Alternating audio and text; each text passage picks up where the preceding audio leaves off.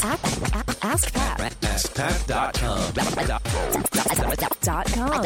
AskPat.com. Hey, what's up, everybody? Pat Flynn here, and welcome to episode 977 of Ask Pat. Thank you so much for joining me today. As always, I'm here to help you by answering your online business questions 5 days a week. All right, now here's today's question from Walter and Francis. Pat, this is Walter. And Francis. And this is the Active Recall podcast. First and foremost, we both want to say thank you so much for helping us. You inspired us to start our own podcast, and we just want to say thank you. We do have a question for you, though, and here we are. It says, your most recent episode was 7 powerful things that can happen as a result of starting a podcast. And we found some of those things, like we're having fun, most of all. So you also have a post you wrote about 10 tips for brand new podcasters, which is really helpful.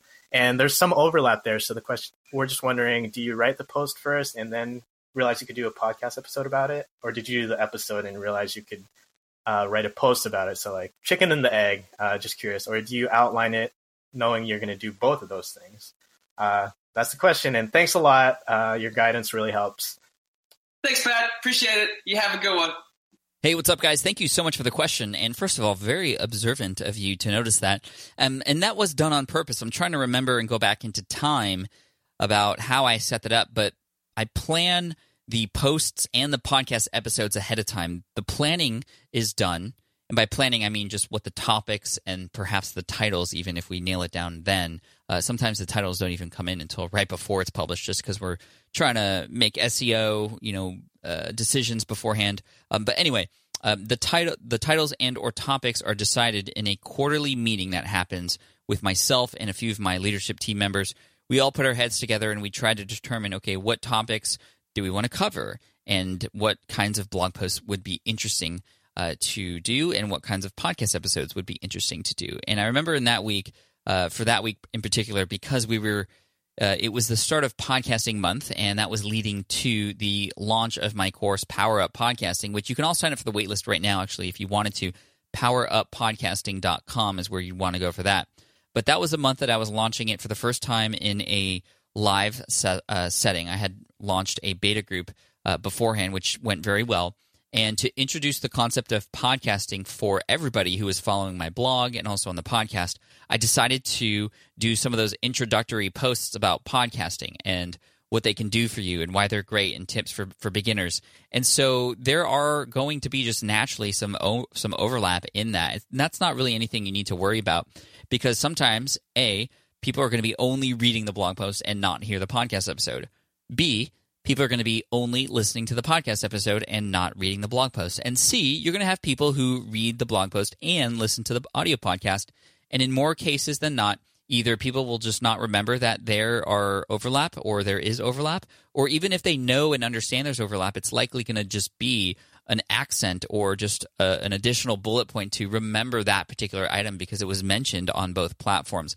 So that's what I would say about that, and it's not really anything you need to worry about. I do plan each individual post and individual podcast episode sort of separately in terms of just, hey, I mentioned that on the blog already. Maybe I shouldn't mention that on the podcast. No, I know those are two completely different audiences mainly. There are and is some overlap. Same thing with the videos that I do on YouTube. But still, I like to treat each content platform differently.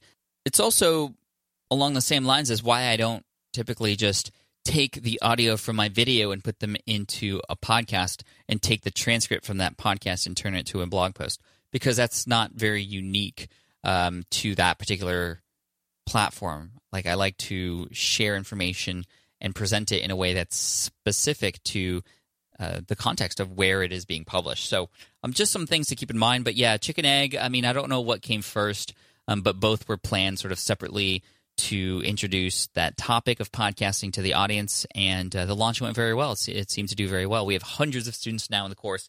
So if you haven't checked it out yet, if you haven't started a podcast, go to poweruppodcasting.com. That's where you want to go and sign up for the waitlist, and the next time it's open, you'll hear about it. Lastly, guys, I just want to send you guys both an Ask Pat t-shirt, so we'll send 2 over your way if we can, and you'll hear from my assistant in the next couple of weeks or so. But yeah, thank you guys for the questions so much. And for those of you listening, if you have a question that you'd like potentially featured here on the show, just head on over to askpat.com, and you can ask right there on that page. Thank you so much. And now here's a quote from Madeleine Engel. Inspiration usually comes during work rather than before it. So, this is Pat speaking now. Just get started, guys. The inspiration will come once you get started. All right, guys, thanks so much. Take care, and I'll see you in the next episode of Ask Pat. Bye.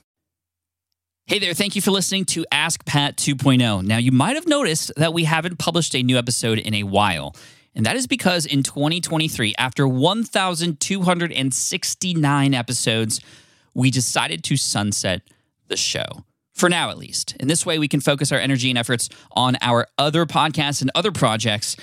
That being said, all 1,269 episodes are still live and downloadable, and the published dates may be old, but there are still a ton of questions I've answered on the show and people I've coached. Those episodes are just as valuable as they were back then. So you can also visit smartpassiveincome.com/askpat to dig through the archives. Plus, there's a search tool on the website that lets you search across our podcasts and blog. And of course, the Smart Passive Income podcast is still live and energetic and awesome and publishing twice a week. So make sure you're subscribed there so we can still continue this conversation. And we have some of the foremost experts and thought leaders in entrepreneurship on the show every single week, so you definitely don't want to miss it. Again, check it out. It's the Smart Passive Income podcast. Just find it wherever you're listening to this podcast. You can find it there as well. Thank you again for listening in, and I'll catch you in the next one. Cheers.